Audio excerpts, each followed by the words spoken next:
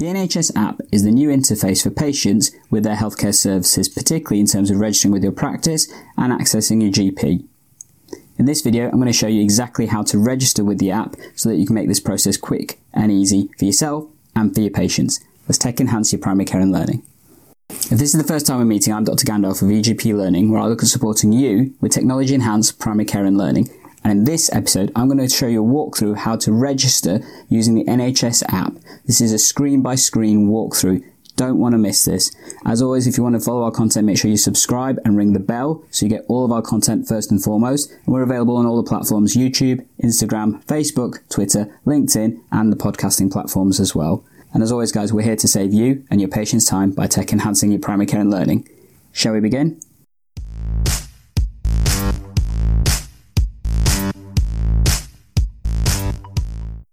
So EGP learners, I'm just going to show you how you can use the NHS app. I'm going to be showing you on an Android device. So this is my OnePlus 3, and there may be parts where it goes a bit stuttery because I won't be showing you my own personal identifiable information for data security and all that kind of stuff. First and foremost, make sure you download the app. And in order to do that, either go to your iTunes store or go to your Google Play Store. And to do that, simply, as you can see, go to the Play Store, click, search for the NHS app. So we're going to do that for you. I've searched for it before, as you can see. And when you do so, you've got the various different apps that you can download. Top should be the NHS app. If it's not, just click on the relevant one. As you can see, there are others like Ask NHS, which is not the NHS app itself. So make sure you get the correct one. Once you've done so and it's downloaded, then you just open the app itself. And this is the interface that you have when you do so. So you can check your symptoms without registering and stuff. So to do so, click Check Symptoms, and it gives you the option of A to Z of treatment conditions, which you can search through, as you can see here. So clicking on it, and then it's got a variety of different health conditions that you can look at in terms of information. And this is information from the NHS Choices website. Alternately, you can ask if you need urgent help. So click on there, and effectively you'll be able to then check if you need any medical help. So for example, where to get prescriptions, for example, and it's got an algorithm that you follow through that gives you that information. It's fairly simplistic, but it is reasonably good. However, if you want to use the main functionality, then you need to register and create an account that allows you to log into the NHS app. In order to do so, click on the big green button, and then it'll ask you if you already have an NHS account, so an NHS login. If you click yes, it takes you through to this window that is effectively to register just like you would do with an email address. And if you don't, you can click no, and it'll take you to set up an NHS login, as you can see here. And then simply to do that, you put your email address in, put a password, and then agree to the security documentation and stuff to continue. So we're going to join up once we've done that. When you've done so, it'll send you an email to your registered email address to log in. As you can see here, I just covered up my email address and stuff. And then you just simply click continue. Once you've got the email, just click on the link. Do make sure to check your junk folders to make sure it's not gone there by mistake. It is a very quick process, so it should only take a matter of a minute or so. And then simply you put the registration information here. So I'm going to do that right now. Once you've done that, it'll ask to send a code to your mobile phone number that you've used to register the device with. So just enter your number there. I'm just going to do that now. The system will then ask you to check your phone number and input the code, which is a 6-digit number, and then click continue. Let's do that now, shall we? The next screen will ask you to prove who you are so that you can use the NHS properly. And this is obviously for data security purposes, so therefore we're going to do that. Let's continue. In order to continue, it will ask you to provide details from your practice to prove who you are. If you've used the surgery's online details before, then it'll ask you to put those information in. If you haven't, then it's okay. So I'm going to say no. I'm going to try another way.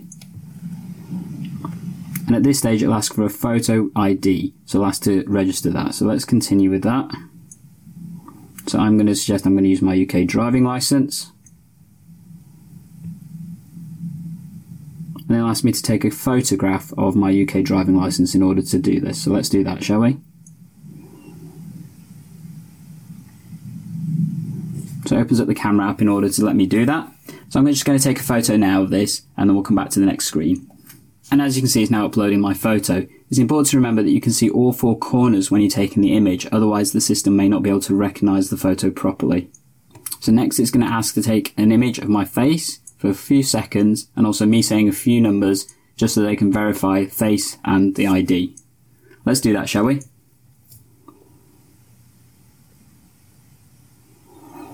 So it gives you particular 4 numbers that you have to say.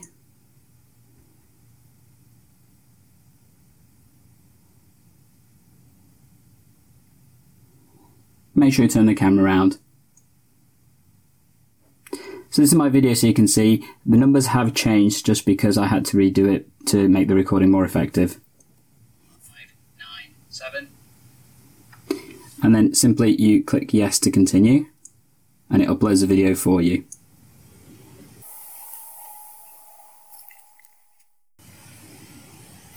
So it then asks you for your NHS number. I'm going to click continue.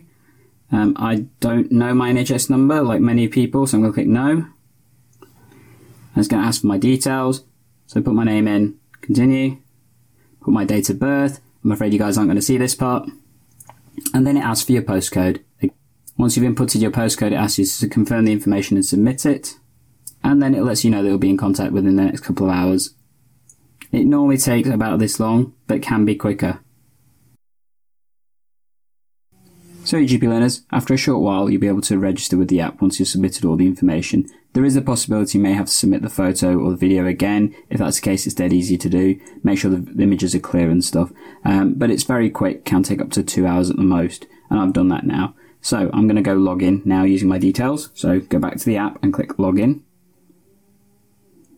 And then this time I'll say, yes, I do have an NHS login. And scroll down and continue. They'll ask for your email address and password, so I'm just going to put those in now, and then we'll click continue. And when you do that, it will then send a security number to your mobile phone that you've used when you register. So I'll ask you for a code. I'm just going to put that code in. So this is the code sent to my mobile number. I'm just going to click continue.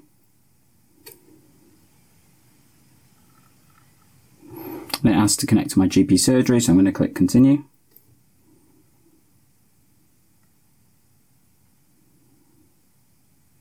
So then it takes you to the terms and conditions of the NHS app, and just have a quick look at those. So you have to agree to these various different things. So it is intended to provide you information and services to help you manage medical conditions or treatments, but it's not a substitute for your GP or medical service. Information available through the NHS app comes from third parties, and they are not responsible for the information from that. Information from the NHS app also gives you access to NHS services which may have their own terms and policies and that kind of stuff. And it uses a little bit of cookies and stuff and things to make sure that it works effectively. So I'm going to click yes, and then continue.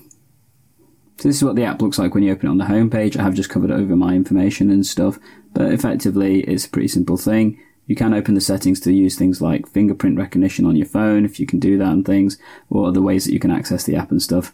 I'm going to scroll down to the functions part. So as you can see here, this is what the app allows you to do. So it allows you to check your symptoms, book and manage appointments, order repeat prescriptions, view your medical record, or manage organ donation decisions and things.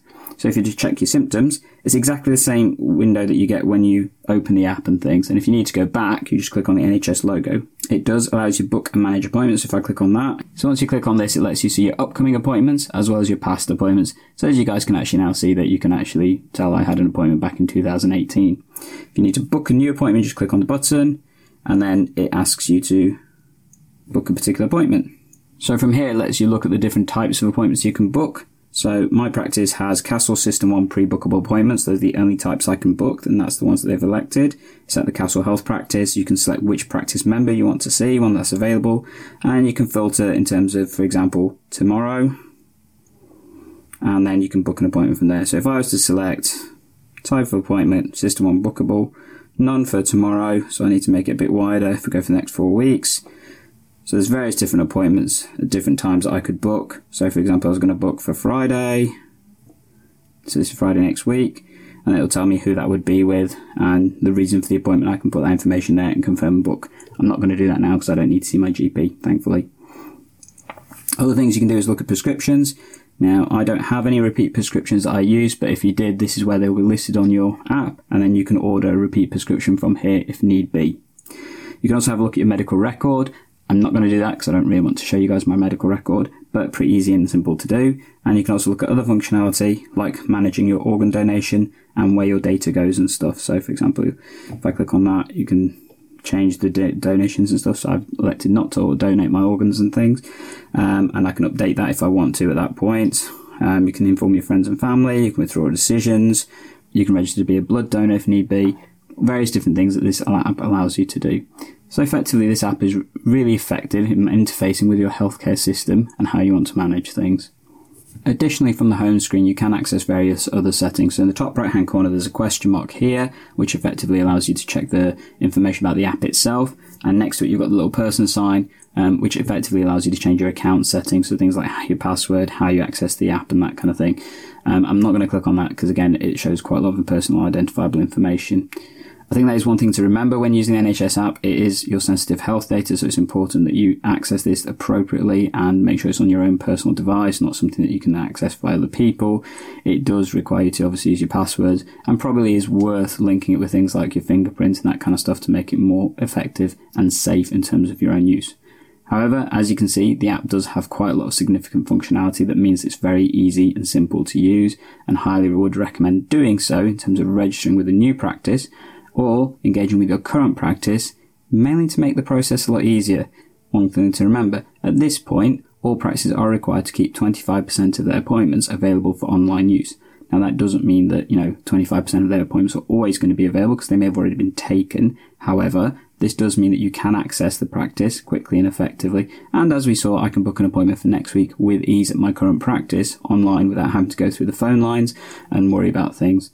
Also worth checking the types of things that can be dealt with in those appointments. Different practices will have different ways that they use that. So for example, an appointment may be for a nurse where there's certain things that they will be able to do. For example, like check your smears, do asthma reviews, that kind of stuff. Whereas if you had more complex things where you need to see a GP for particular things, then that's obviously worth booking the right kind of appointments. And it is upon yourself to make sure that you are booking to the right kind of slots, because the practice may not be able to change things at the last second because you booked the wrong slot and things. There is always availability issues on the day, potentially. However, I would still highly recommend many people to use the app, and hopefully you'll find this really simple and easy to use. So GP learners, I hope you found this a really useful video, and we've gone through all the various different steps in terms of how to register with the app and also the functionality that you get as a result of using the app itself. As always, if you've got any questions or comments, make sure you leave them down below. More than happy to hear them. Reviews in particular are always appreciated, and you can leave those on the YouTube, Facebook, Instagram, Twitter, or LinkedIn profiles, or definitely on our podcasting things if you guys have been listening in to us. And as always, we're here to save you and your patients time by tech enhancing your primary care and learning. Catch you in the next episode.